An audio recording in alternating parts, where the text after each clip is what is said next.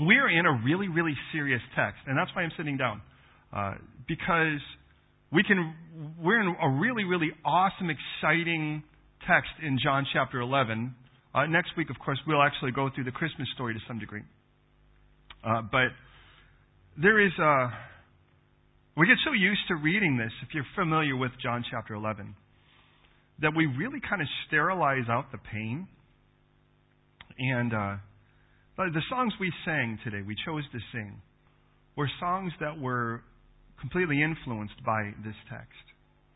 The idea of not really understanding, going through a really rough time, and somehow trusting God through it. We're going to get halfway through this story today just to make it even more fun. And so the real exciting kind of, yay, we win part, we wait until the 31st, which is kind of exciting because, to be honest, we've actually based our ministry on the latter portion of this text. But I want to read at least, if you would, we'll read, and we'll see if we're going to even get that far. But let's read the first 37 verses. Would you read that with me? We're in John chapter 11. And I ask you to be patient as we go through this because I really think the Lord really wants to do some serious work in our hearts today. And we prayed some really weird things when we sang today. I mean, if you sang along with me, I can't get away with it because unless you guys sing really loud, I have to sing the line. But things like asking God to break our heart, but the result of that would be to honor Him and to worship Him in the proper way. It comes from, by the way, a story in the next chapter, which is referred to here. The idea that we're going to trust God even if we don't understand. I mean, it's a very lovely thing to sing. But the hardest time to do that is, if we're going to be honest, when you really don't understand. And when that actually means something more than just idealistically. And the reason I say that is, I want this text to impact us. I want it to actually do more than just inform us. I want it to actually minister to our hearts. But here's the danger, is that we're in England. And in England, we are very careful to keep our cards at our chest. We don't really, and look, I'm not asking for you all to be blubbering messes here. Well, I don't think we have enough tissues. But I am asking God to do something that's real therapy. And for a lot of you in this room, without me even having to be told, I can see it on your faces, you want that. And for good reason. But if you come to church and all we really get is kind of a cool little anecdote that we can kind of take with us on a handle, that maybe we can use somewhere and put on a plaque like a cat poster, man, then church is lame. If that's really what we get out of it, maybe we get to sing a couple songs and get hyped up for a minute, and then, yeah, that's a cool expression. I can probably use that somewhere. But if this really is the hospital God intended, then we really need to be able to come in at the time when we really, really don't want to come in, when we really need to. So I'm asking you to look at it with fresh eyes, the ones that actually are attached to your heart. John chapter 11, verse 1. Read it with me. But Lord, please, would you open up the eyes of our hearts? Open up that part, Lord, we keep hidden, even from ourselves, the part that really needs to be resolved and ministered to. Because, God, we really don't want to just sit around and make this like the best book club. We really want to encounter you. And if we're going to encounter you, then it's going to be so much more than just getting a cool little phrase. It's about really getting the therapy we need. And so, please do that in this time. Let your word hit more than our heads. No, let it hit our heads. But let it hit our hearts too, and our souls, the parts where decisions are made. The parts that actually put the color and the soundtrack behind the way we see the world.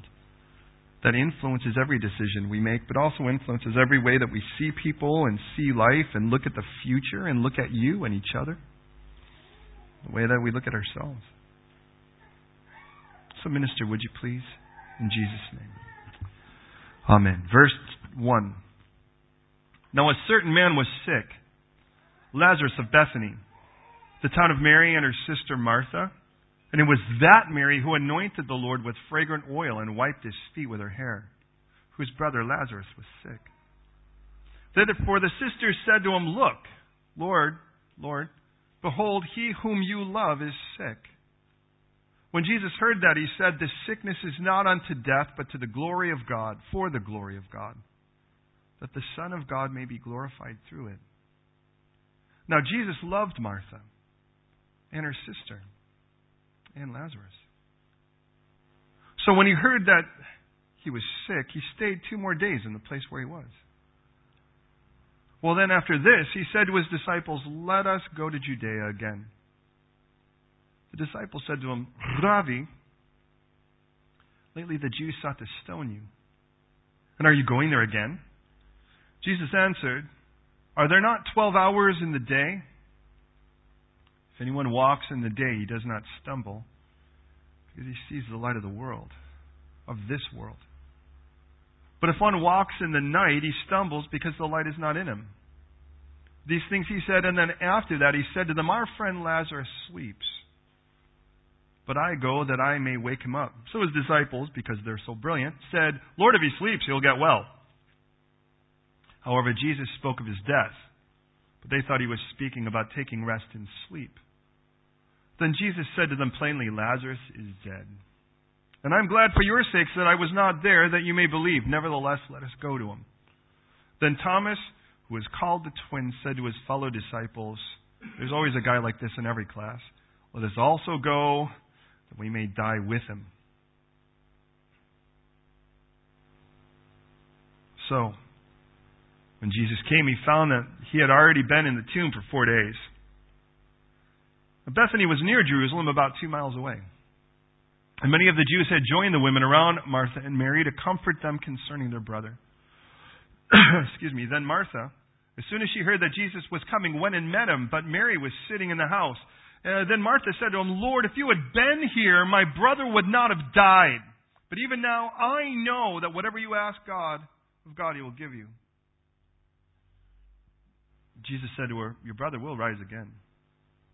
Martha said to him, I know that he will rise again in the resurrection at the last day. And Jesus said to her, I am the resurrection and the life. He who believes in me, though he may die, he shall live. And whoever lives and believes in me shall never die. Do you believe this? She said to him, Lord, yes, Lord, I believe that you are the Christ, the Son of God who has come into the world. When she had said these things, she went her way and secretly called Mary, her sister, saying, The teacher has come and is calling for you. As soon as she heard that, she arose quickly and came to him. Now Jesus had not yet come into the town, but was in the place where Martha met him.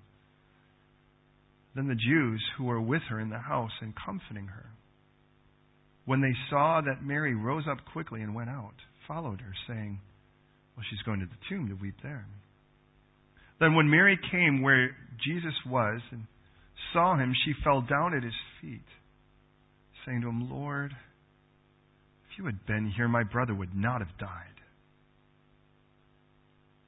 Therefore, when Jesus saw her weeping, and the Jews who came with her weeping, he groaned in the spirit and was troubled. And he said, Where have you laid him? And they said to him, Lord, come and see. And Jesus wept.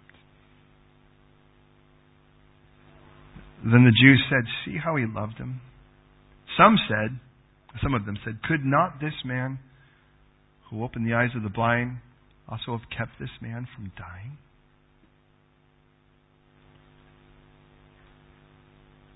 There was a certain man, Lazarus of Bethany. In the Gospel of John, Lazarus is introduced here. We don't know that he existed. If all we had read was the Gospel of John, we would never have known he existed until this point. Though he had been mentioned, well, at least the name has been mentioned in one other book. And that is the Gospel of Luke. We read that he's in a place called Bethany. He's Lazarus of Bethany, the same way that Jesus is called Jesus of Nazareth. A person is identified by his place or by his family. We get that to this day. As a matter of fact, if we're going to be honest, a lot of the names that people carry around are either from being the child of another person, like Johnson, Davidson. That's obviously the son of John, the son of David. That's pretty simple. And then there are other names that come from places. As a matter of fact, I was told by a Polish friend of mine that the name Ski means from the village of. Now, I don't know if that's true, but that's what he told me, and I'm just letting you know, don't believe me on anything. Search the scriptures out and check, the background on it. But nonetheless. And some of you will have those names. Your names will actually identify you from your place or your family heritage. Well, that's the case with Jesus and the case with Lazarus. Lazarus, by the way, if you think about it, the Greek and Latin tend to, by the way, add an us at the end of something. Paul is Paulus, for instance. Timothy is Timotheus. So Lazarus, by the way, is the Latinized version of the term Eleazar, which means God our helper. An interesting name, by the way, here. Lazarus, if it weren't for the next two chapters, 11 and 12, and the text debatably in Luke chapter 16, we would never know this guy existed. And yet we would look at him, and to be honest, and think of him as one of the closest friends of Jesus.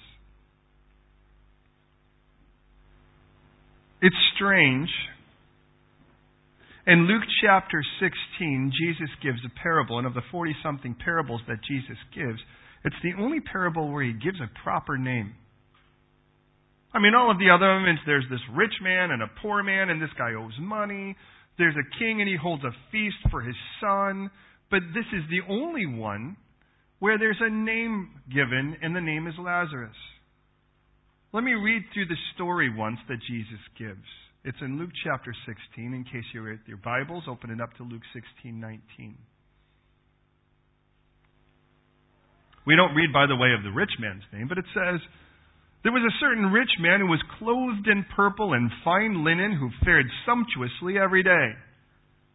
But there was a certain beggar," notice again the term certain, "named Lazarus, full of sores, who was laid at his gate, desiring to be fed with the crumbs which fell from the rich man's table. Moreover, the dogs came and licked his sores." Yeah, that's information everyone wants. But it gives you an idea how sad the situation is.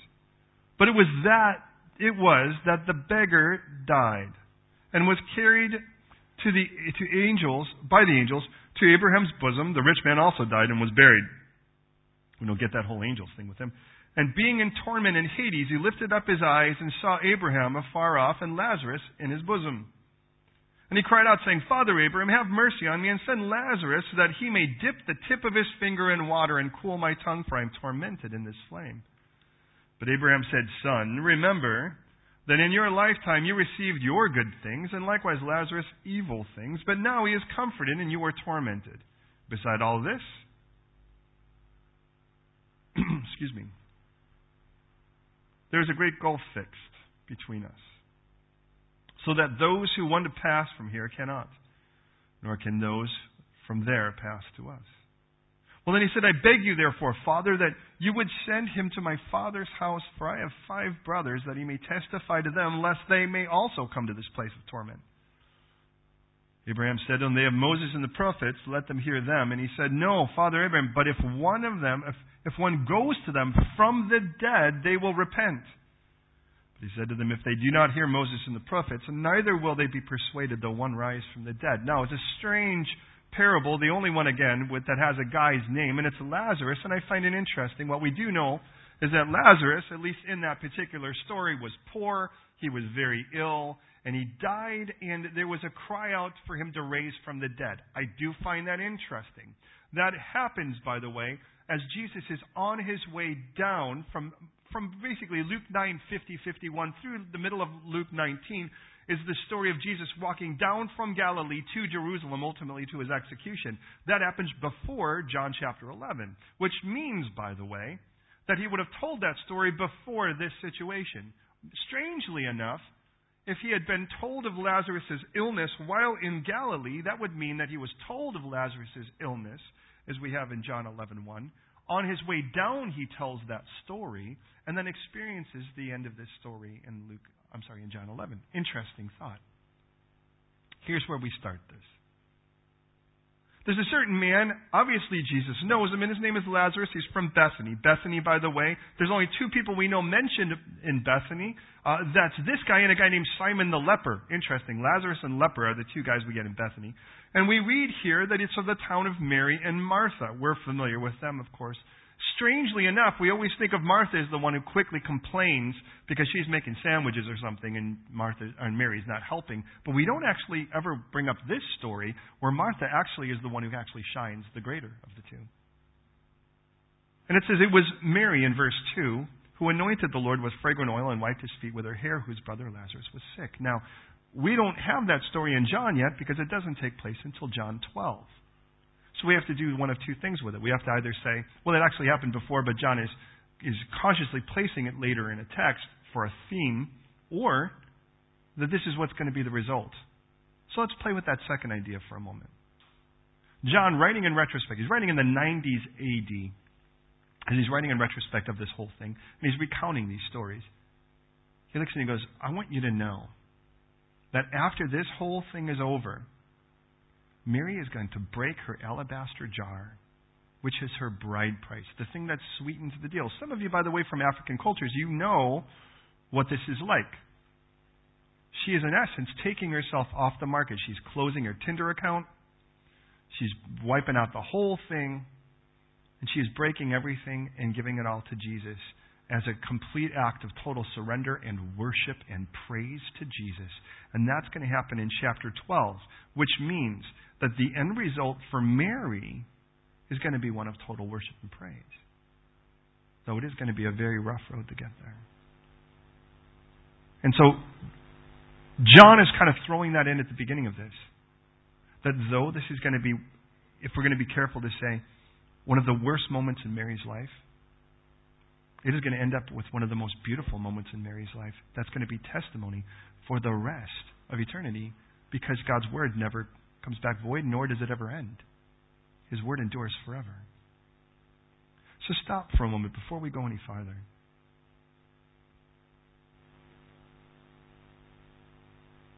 Moments in your life that are such horrible moments, you can't even chronicle the pain. Almost always will revolve around death, if we're going to be honest. The death of a relationship, the death of a person, literally.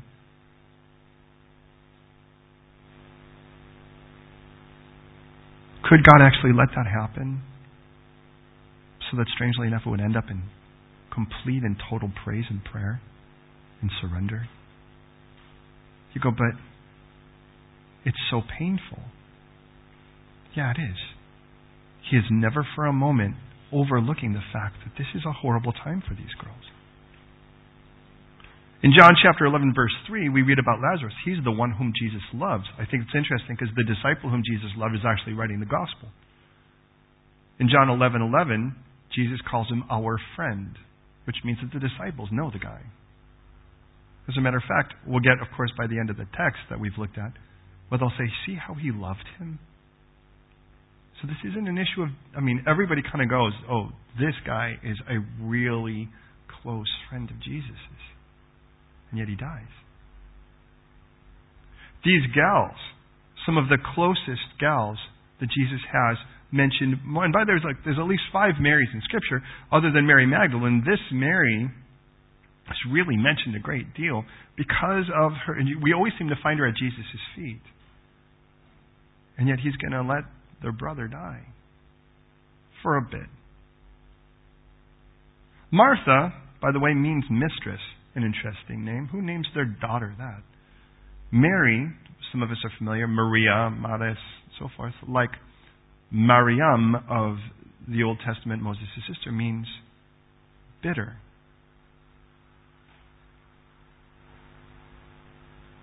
And because this Mary and Martha are so close with Jesus, and this Lazarus who is so close with Jesus, it's important to recognize just because you're close with Jesus doesn't mean you're not going to suffer.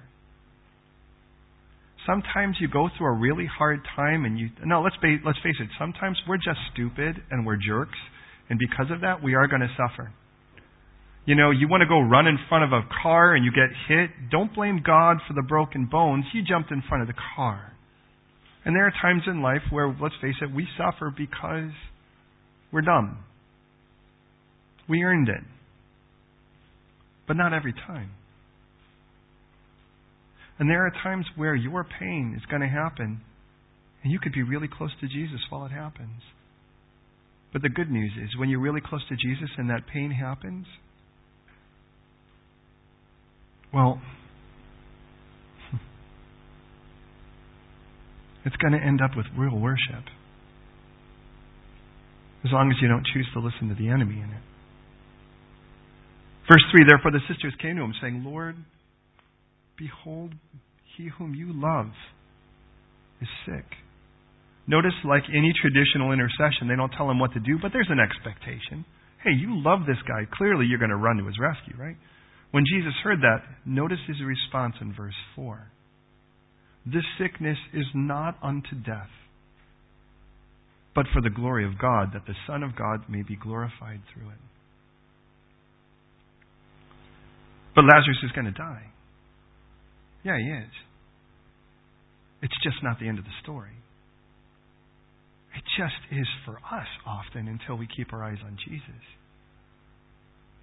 It's interesting because when Jesus is confronted with a problem, and let's face it, we're talking about a fatal, life-threatening problem.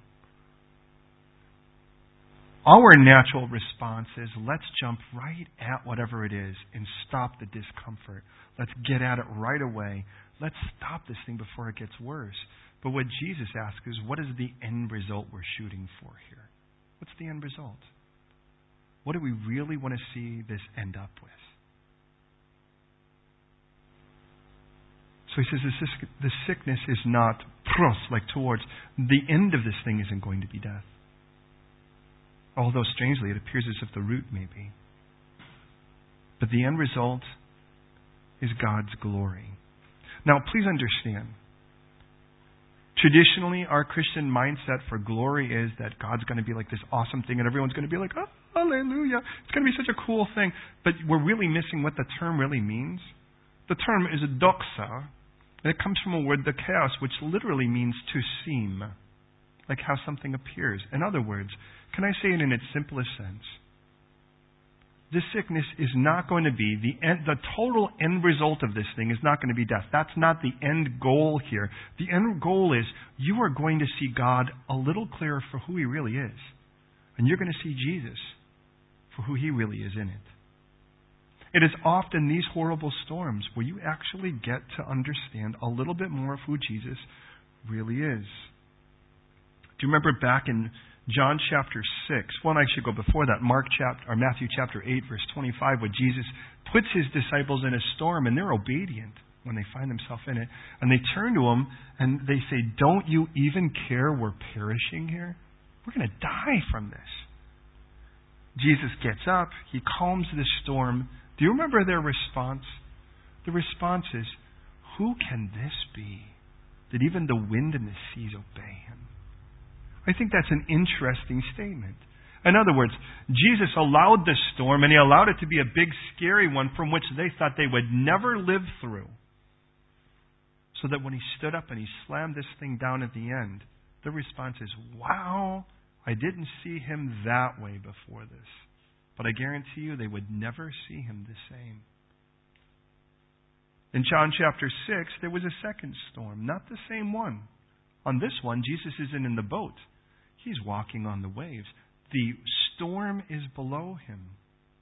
And in which case, the disciples never say we're going to die from this one. Interesting, the second storm, they actually turn, and it's not about Him stopping the storm, but Him just getting Him to the other side.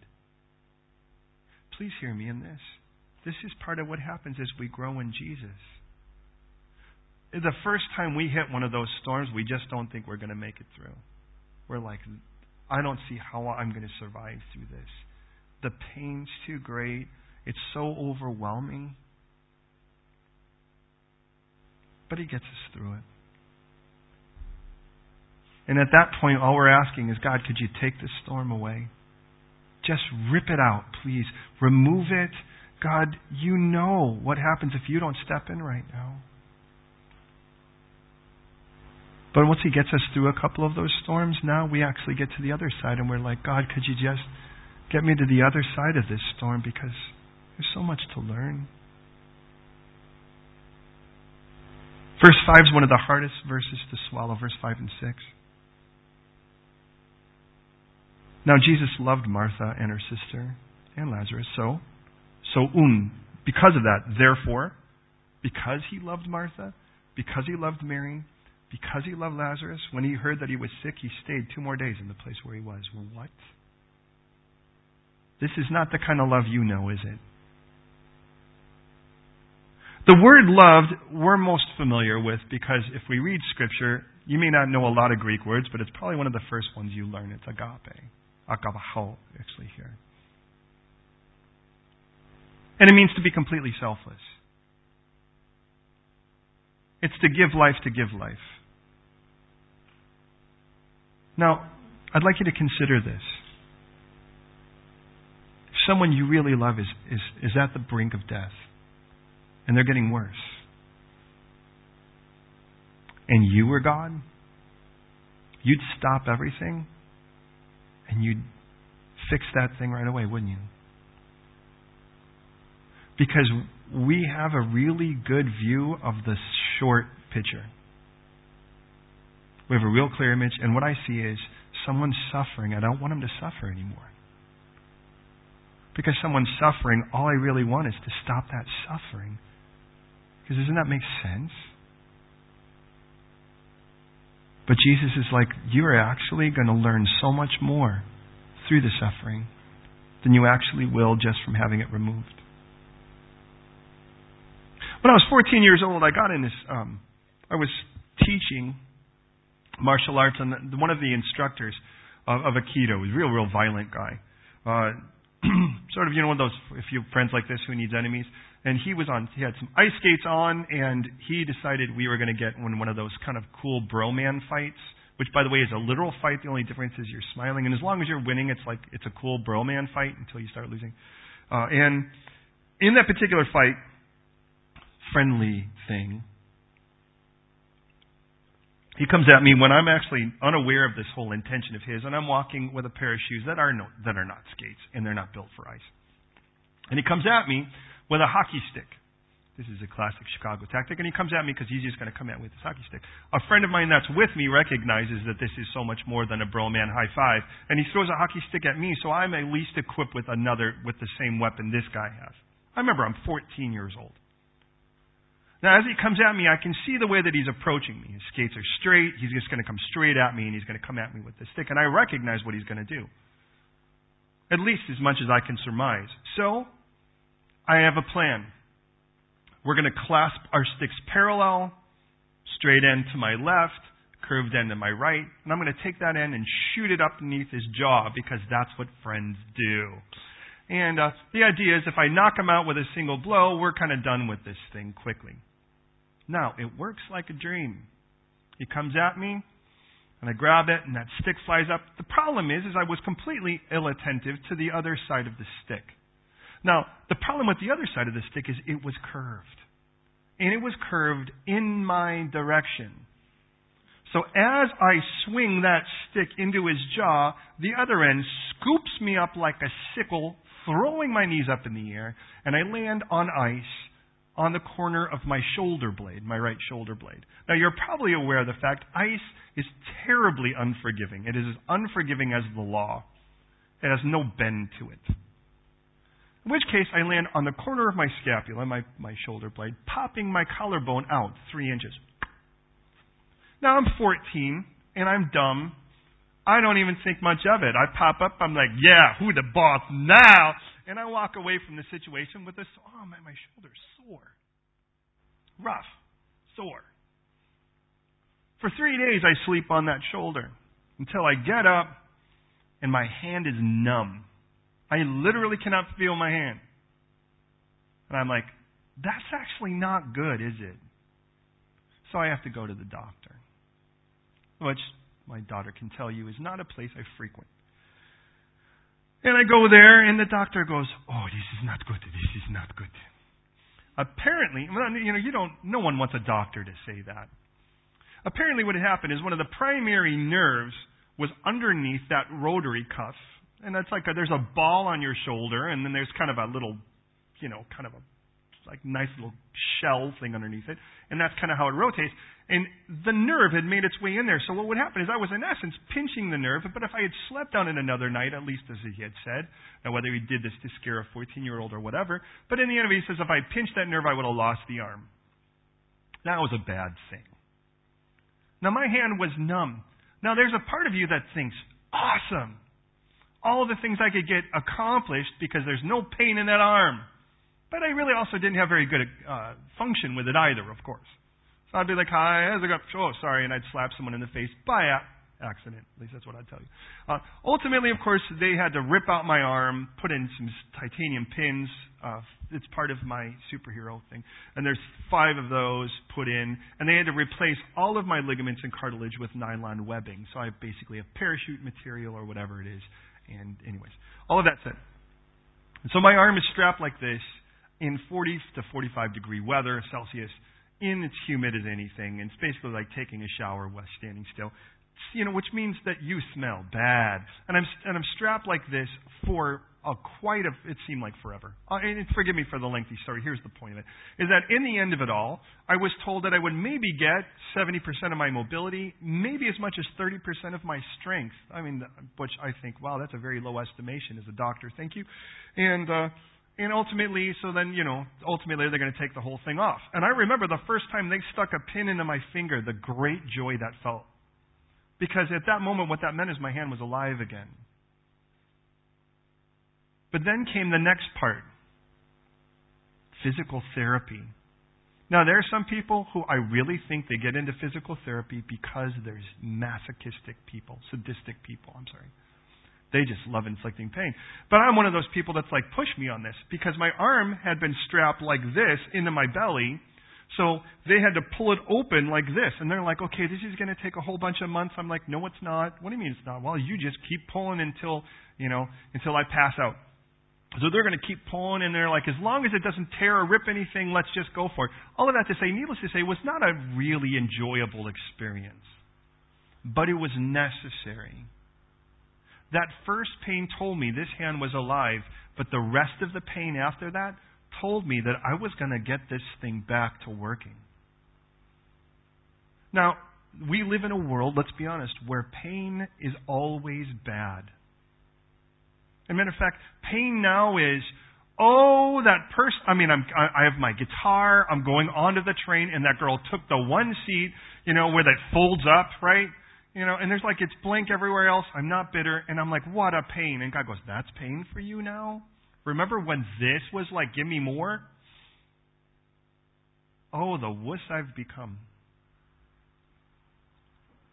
And because of that, your enemy is being in pain. Look at some of you right now. I'm ready. We're going to sing this song. Do you want to build a snowman in a moment? I realize, did we lose heat in here or something like that? Don't worry. In a little bit, we'll set Hugo on fire, and that will warm us all up. Hear me on this, and I'll try to bring it forward, please. Is that when we hit something that seems like it's discomfort, we just want to stop and just stop the discomfort and stop the pain.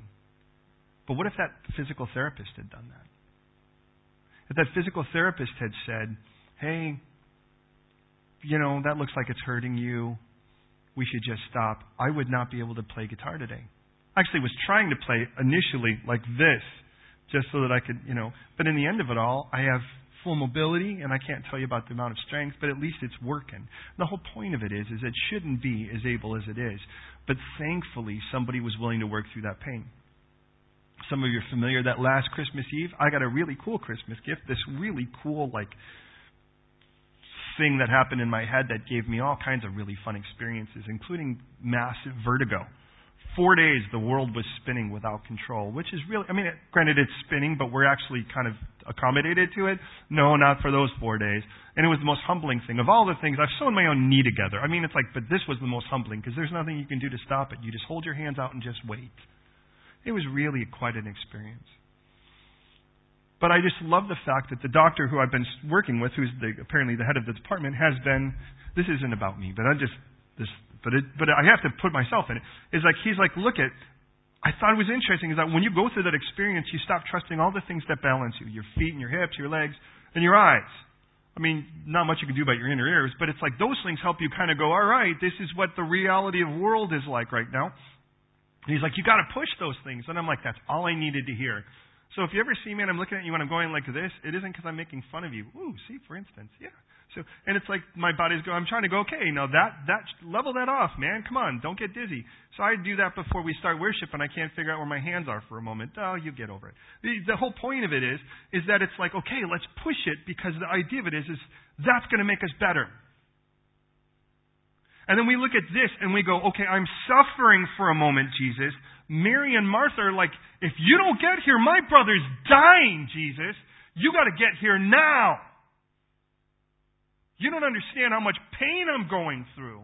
And Jesus is like, I could stop the pain right now. I could do that.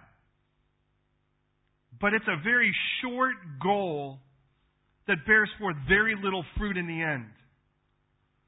Or I could play the long game that's going to make you so much better and you're going to understand me so much better. Sometimes true love waits till it's impossible. Don't miss in verse 6, it says, look at Jesus loved them, and because he loved them, he waited. Now understand, for Jesus, as a human being, God in the flesh, wouldn't it be for Jesus he could be selfish in trying to take away that pain. Would that make sense? Because these are people you love. Let's face it, when you love someone and they're suffering, you suffer with them. You may not suffer to the degree they are, but it still hurts. Hey, I would much rather take any pain than watch any of my children or wife in pain. It took me to become a dad to recognize that a greater love is to let your son die on a cross than die yourself. And that's why it says, for God so loved the world that he gave his only begotten Son. That's from the perspective of the Father. Because you should thank the Lord for a billion reasons why I'm not God, but that's one of them. Because I do not love you enough to let you torture my kid to death to save you. Now, torture me to death? Conceivably, idealistically, yeah, I actually don't have as much a problem with that. But torture my kids, either of them, even in their worst moment when they're being human, still isn't going to happen. And what if right now you're struggling? There's something going on and maybe it's enduring. Maybe right now you cannot figure out what in the world is going on except for this. The one thing you are really clear on is that it hurts. And it hurts. And it hurts. As if somehow you could make sense of it, it would stop hurting. And yet, here's Jesus. And he loves Mary. And he loves Martha. And he loves Lazarus. So he waits.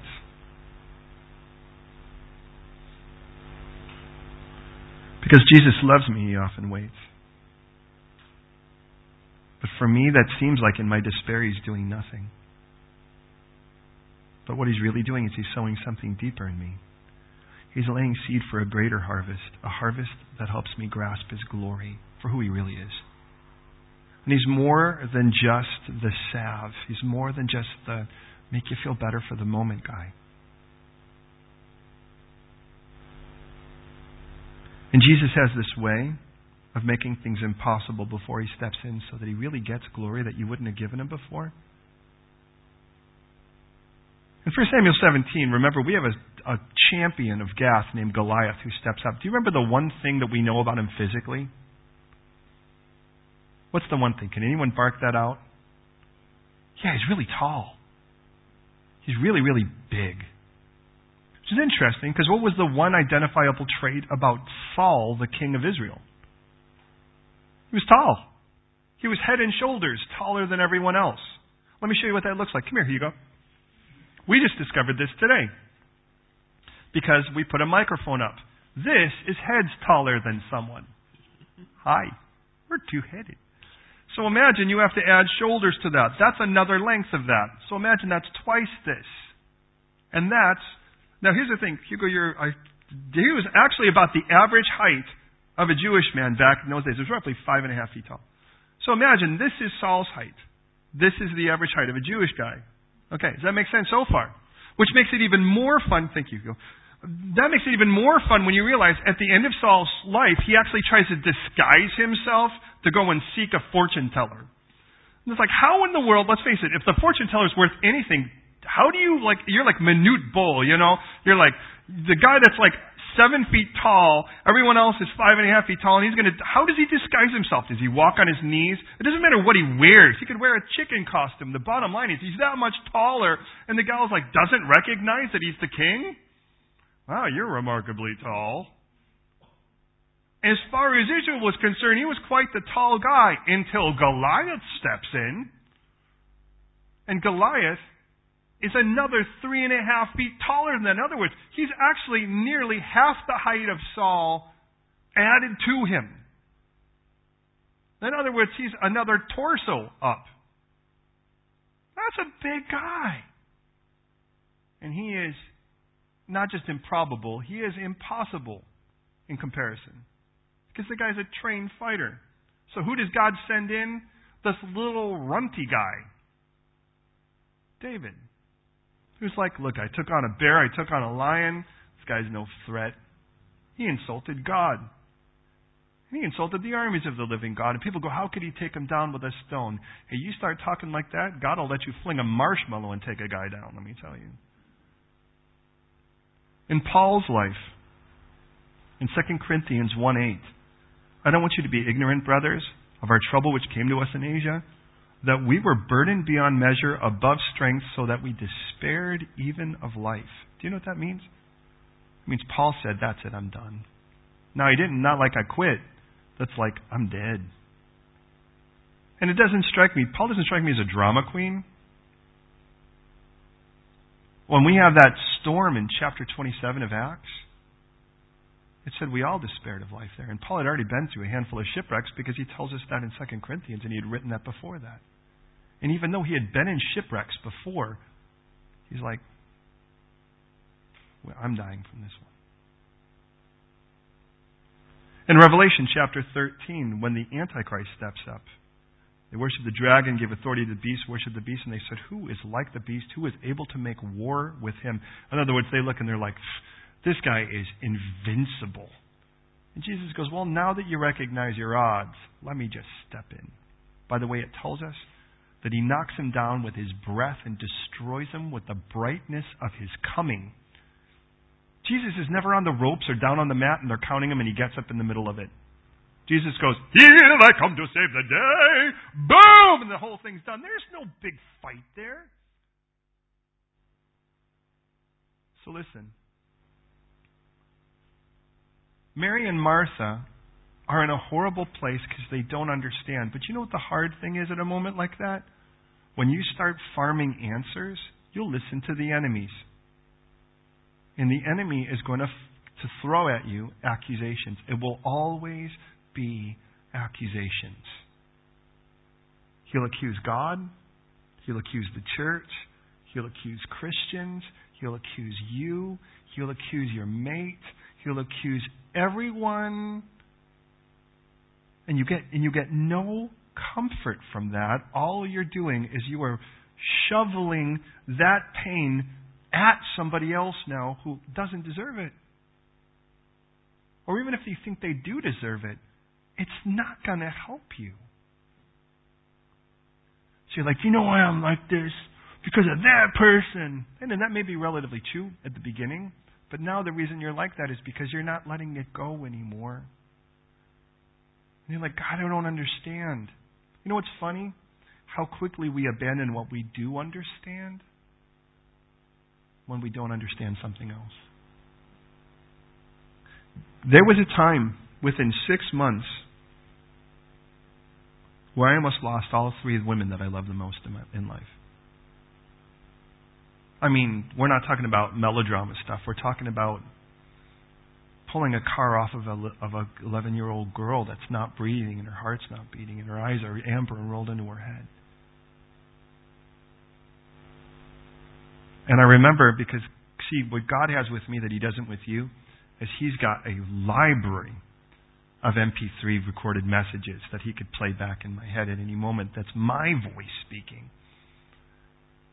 Talking about when you don't understand, lean on what you do. And that's that God is good. And that the end result is going to be good because He works all things to the good of those who love Him and are called according to His purpose. And I know I'm there.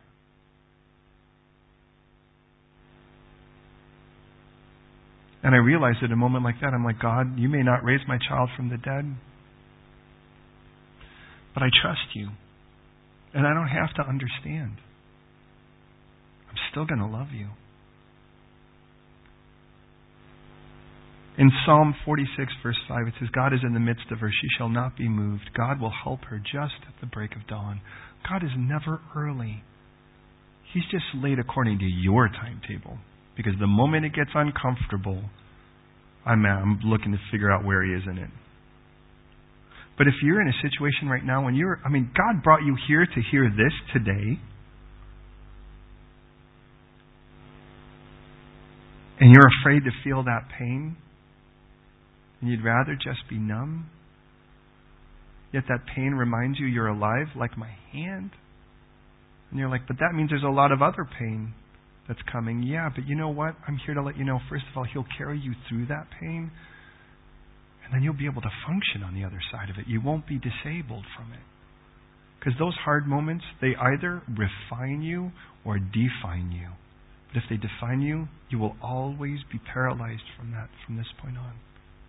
Do you really want that? So Jesus says, hey, look, you guys, let's go back down to Judea. Now, I wonder if when the Jews, His disciples, had heard them say, hey, Lazarus is sick to the point of death, if they were like, well, Jesus is staying, I'd stay. The last time Jesus was there, and that was in the last chapter, if you remember, they were trying to kill Him, so they understand why Jesus wouldn't go back. But Jesus is like, the reason He's not going back is not because He's self-preservation. It's because it's not, hear me on this, it's just not the right time yet. When Jesus turns to His disciples, when He turns to His brothers, because they're like, hey, there's the feast, why don't you just go down? Nobody that wants to be public hides himself. And He goes, look, your time is always right. Not mine. He says, let's go to Judea again. His disciples said, lately the Jews sought to stone you. You're going to go there again? In other words, Jesus has got work to do, not just with those two girls and Lazarus, but with His students. He knows that He's being scrutinized by the religious leaders, and He's being absorbed by His pupils. So He's going to be careful. And He says, look, aren't there 12 hours in the day? If anyone walks in the day, he doesn't stumble, because he sees the light of the world. But if anyone walks at night, he stumbles because the light is not in him. And the idea of it is simple. Darkness is coming here, Jesus says, but it's the time for Him. In other words, look, you're not going to go one breath before you're supposed to. Jesus, by the way, we would read several times does something, and yet they didn't catch Him or arrest Him or whatever because His hour had not yet come. Jesus knew that because in John chapter 2, when Mom says they have no wine, He says, what does this concern have to do with me? My hour hasn't come yet. The Jews sought to take Him in John chapter 7, but they didn't lay a hand on Him because His hour had not come. In John chapter 8, verse 20, Jesus spoke in the treasury. They tried to lay hands on Him, but His hour hadn't come, so they hadn't gotten Him yet. And yet, by the next chapter, Jesus will say, okay, the hour has come for the Son of Man to be glorified, for you to see the Son of Man for who He really is.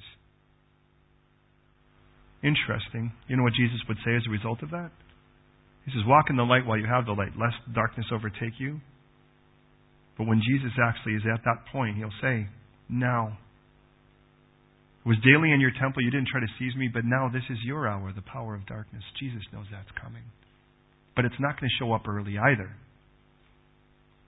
And until then, by the way, you're invincible until you're marked to die. But I want you to know that doesn't mean you're not invincible from being stupid. But God knows every breath you have. But I guarantee you, once that breath is spent, you can't get it back. So make good use of Him now. I understand why in Psalm 90 and in Psalm 39, they both say in essence, teach me to number my days. That I would gain a heart of wisdom, that I would know how frail I am. So He says, look, Lazarus is sleeping. And of course, they don't get that. They're like, well, if he's sleeping, he'll get better.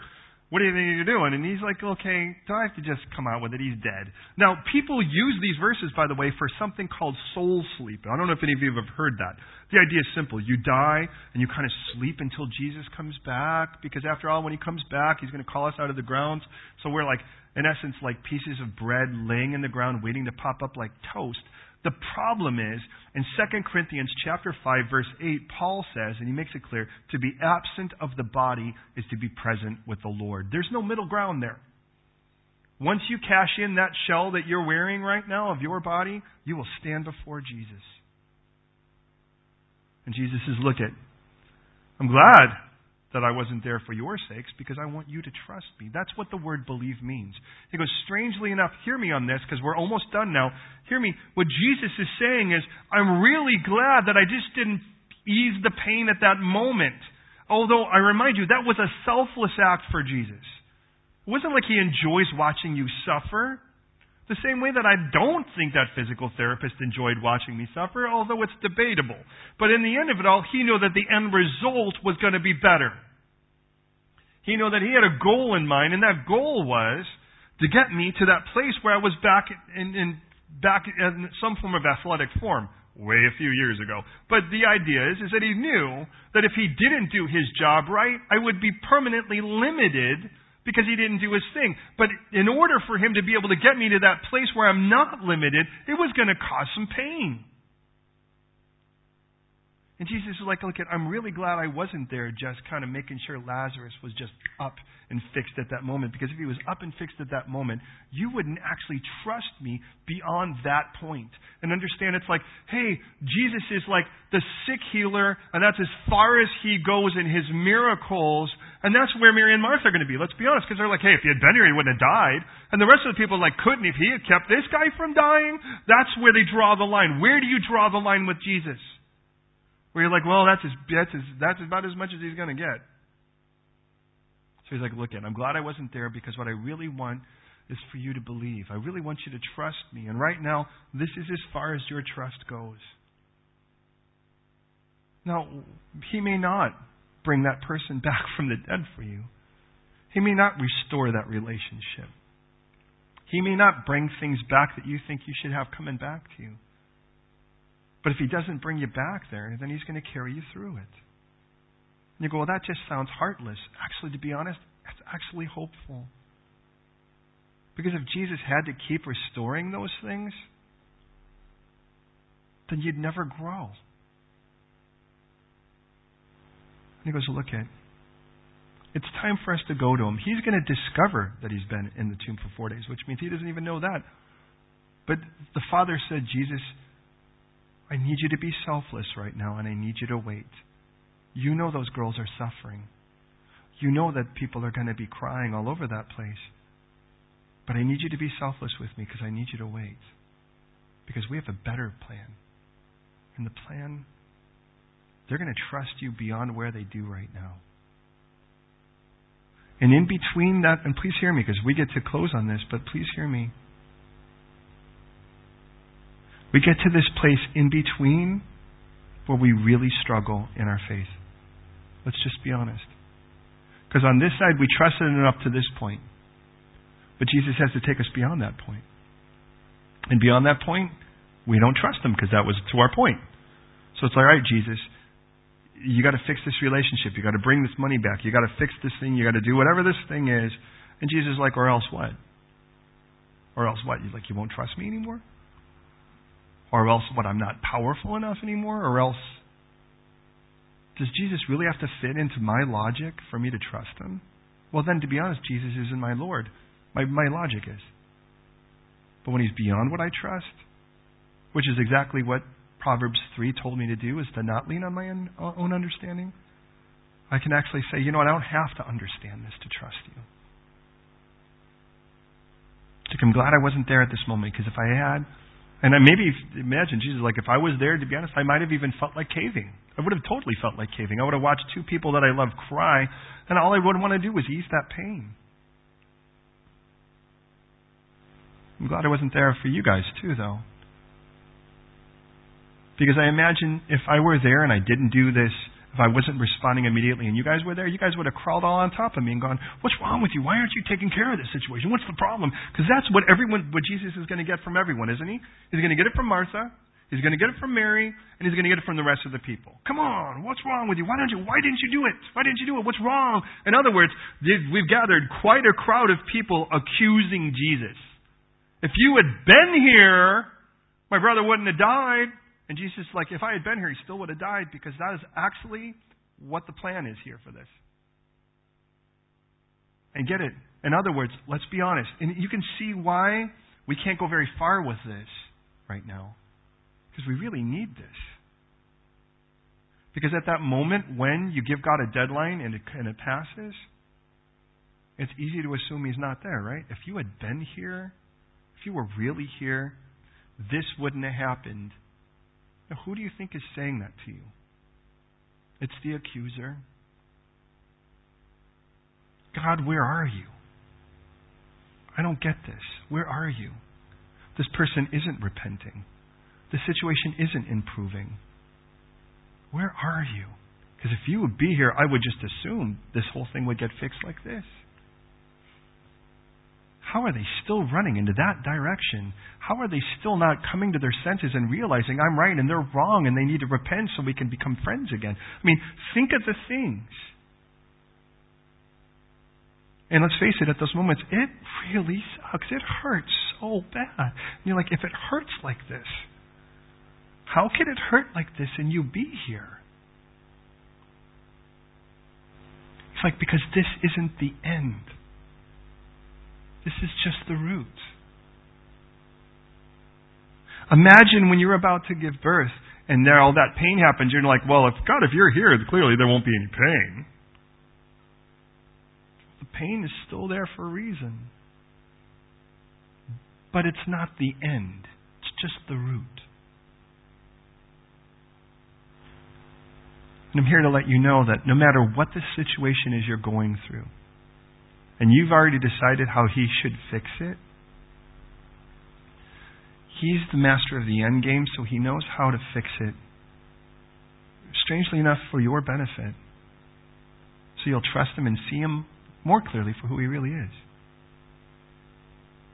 But that doesn't mean it's going to be easy on the root there, but I will say this.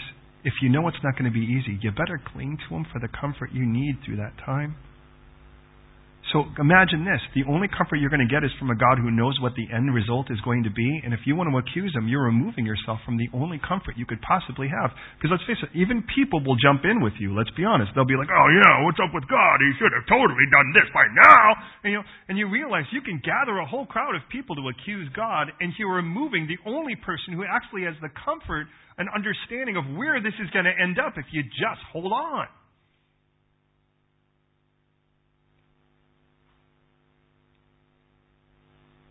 And what Mary and Martha and the people think is death's the end. Could you understand why Jesus is going to have to conquer this? Do you understand why Jesus had to take our sins to the grave and conquer that to show you that even death is not a threat to him? Well, these girls have a lot to learn. And you know what? Of all of the witnesses, Jesus heals a man born blind, and that was the biggest miracle they had seen, even though he had raised people from the dead before this point, but not anyone who's been dead for 4 days. By this point, he's already decomposing. And you could see Jesus going, oh yeah, he's past his sell-by date. Clearly by this point, there's no possible way. For what? The God that's actually going to reassemble all of your cells when he resurrects the just and the unjust? I've watched sincerely, and we're going to close this, but I watched sincerely the majority of my close friends in my teen years die. And I'll be fair to say that at least half of them I've seen die in front of me.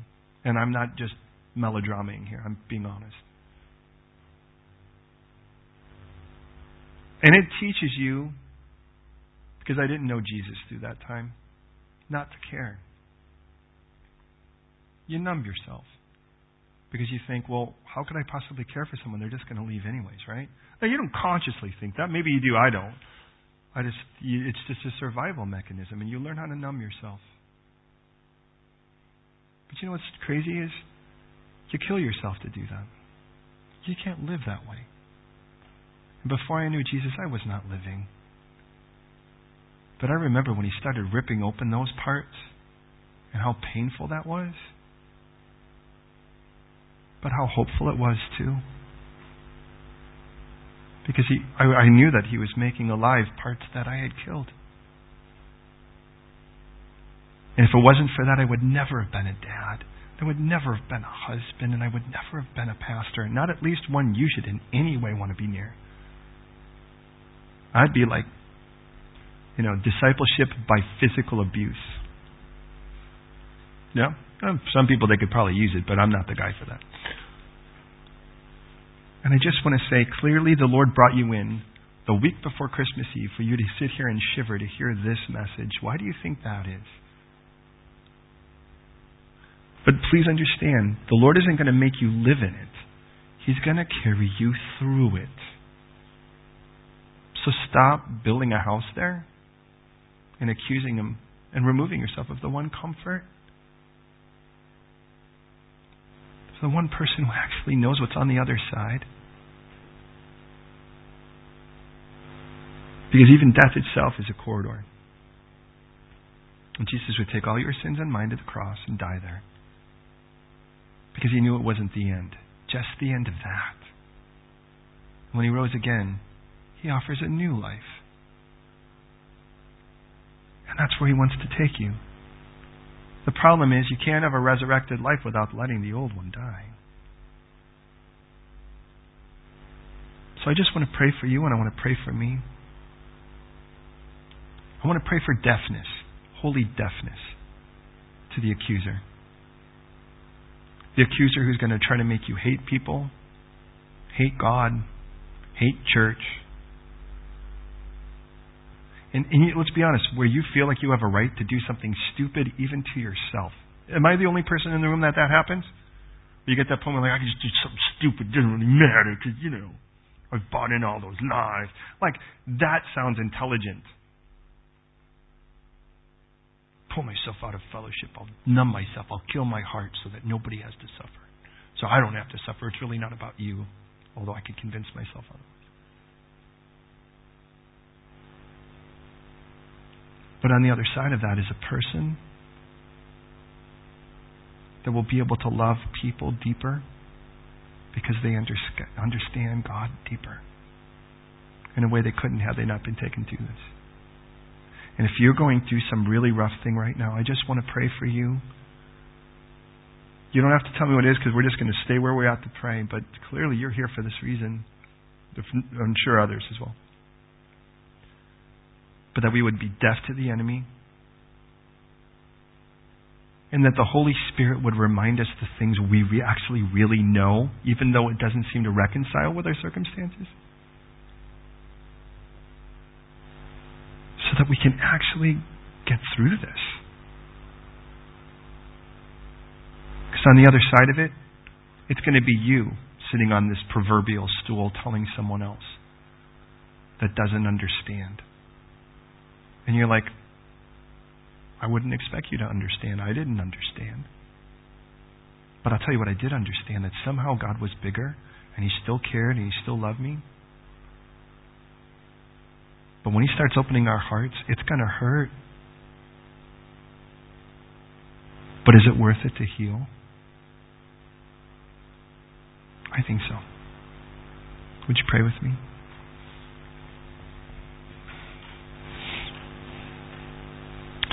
Oh, Lord.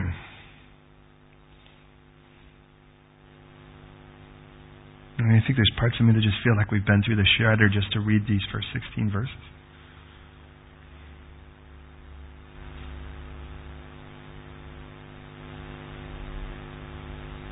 Lord, I know that.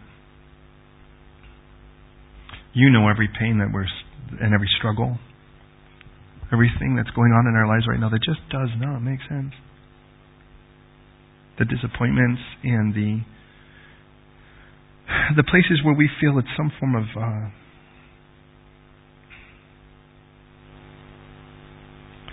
like it's some form of survival tactic and mechanism to numb ourselves when We really, and I know our bodies do that kind of same thing when trauma inflicts, where we get into these particular modes where we get into shock and we don't feel the pain for the moment because we need to get through it, to get out of the situation so that the body can heal. And it's in that healing that we feel the pain again. And Lord, for some of us, we're kind of in this place where we'd rather be in this perpetual state of shock, but then the healing doesn't happen. And somehow we're afraid of that pain. We're afraid of what would happen if we actually had to confront the realities that pain speaks of. And we read here, Jesus, because you loved them, you waited. But we don't read that until you said, this end is not death. The end of this is not for you to die. The end of this is not for you to numb yourself to death and to kill your heart and to darken all of those things. The end is that we'd understand you better. But somewhere in that root, the enemy is constantly trying to actually reveal a different side of you that doesn't really exist. This mean, heartless, negligent part somewhere, as if any of that could possibly be true. So forgive us for where we listen at all, and forgive us even more where we would actually even entertain those thoughts. And just because we're hurting does not mean you're not there. And just because it's not happening the way we anticipate it should does not mean you're not there, but rather you're going to carry us through it to take us to a better understanding of you and to a place where we are more equipped to serve others, not crippled by the event. And I confess to you, there are things we go through, and without you, they would be crippling. They would be completely disabling.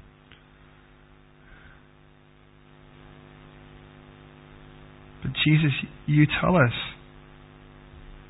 that when the right time comes, what you do will be so profound that all we could do left is trust you.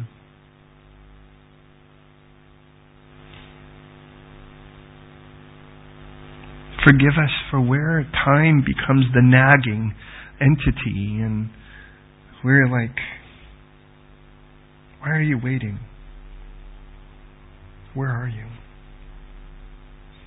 And we may not be able to see your goodness in moments. So we cannot lean on what we see. But faith is the evidence of things not seen.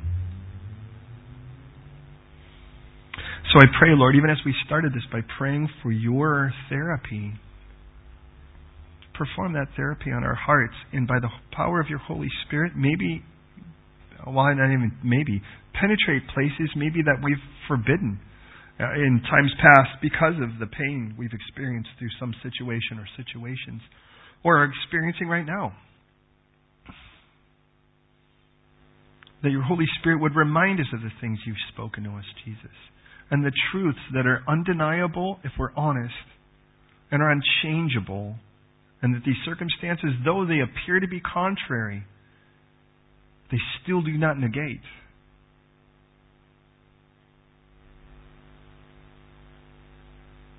Please, Lord, bring life back, hope back, peace back, which should not be endemic by circumstances always being our way, but rather by being convinced you are everything you say you are, and by trusting you. Your plans are still to give us a future and a hope, to bless, not curse. And you're going to work it to our good, even if it doesn't feel so good, in the root to it working to our good. I pray today would be a day of ridiculous healing. And we walk out of here different. So please pull us out of our emotional wheelchairs. bid our legs to walk. Put the clay upon our eyes and open them for the first time in maybe quite a while.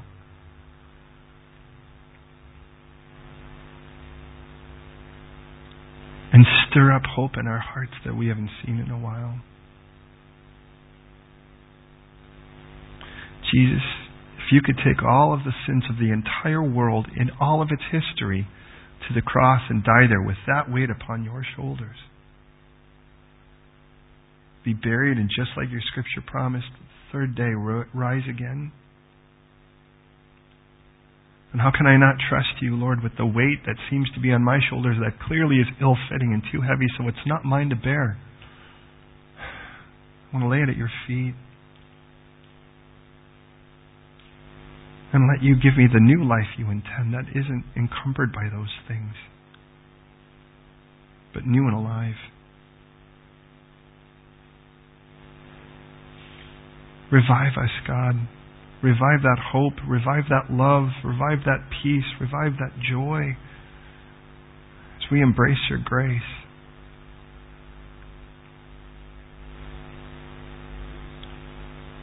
Because we can't do this on our own.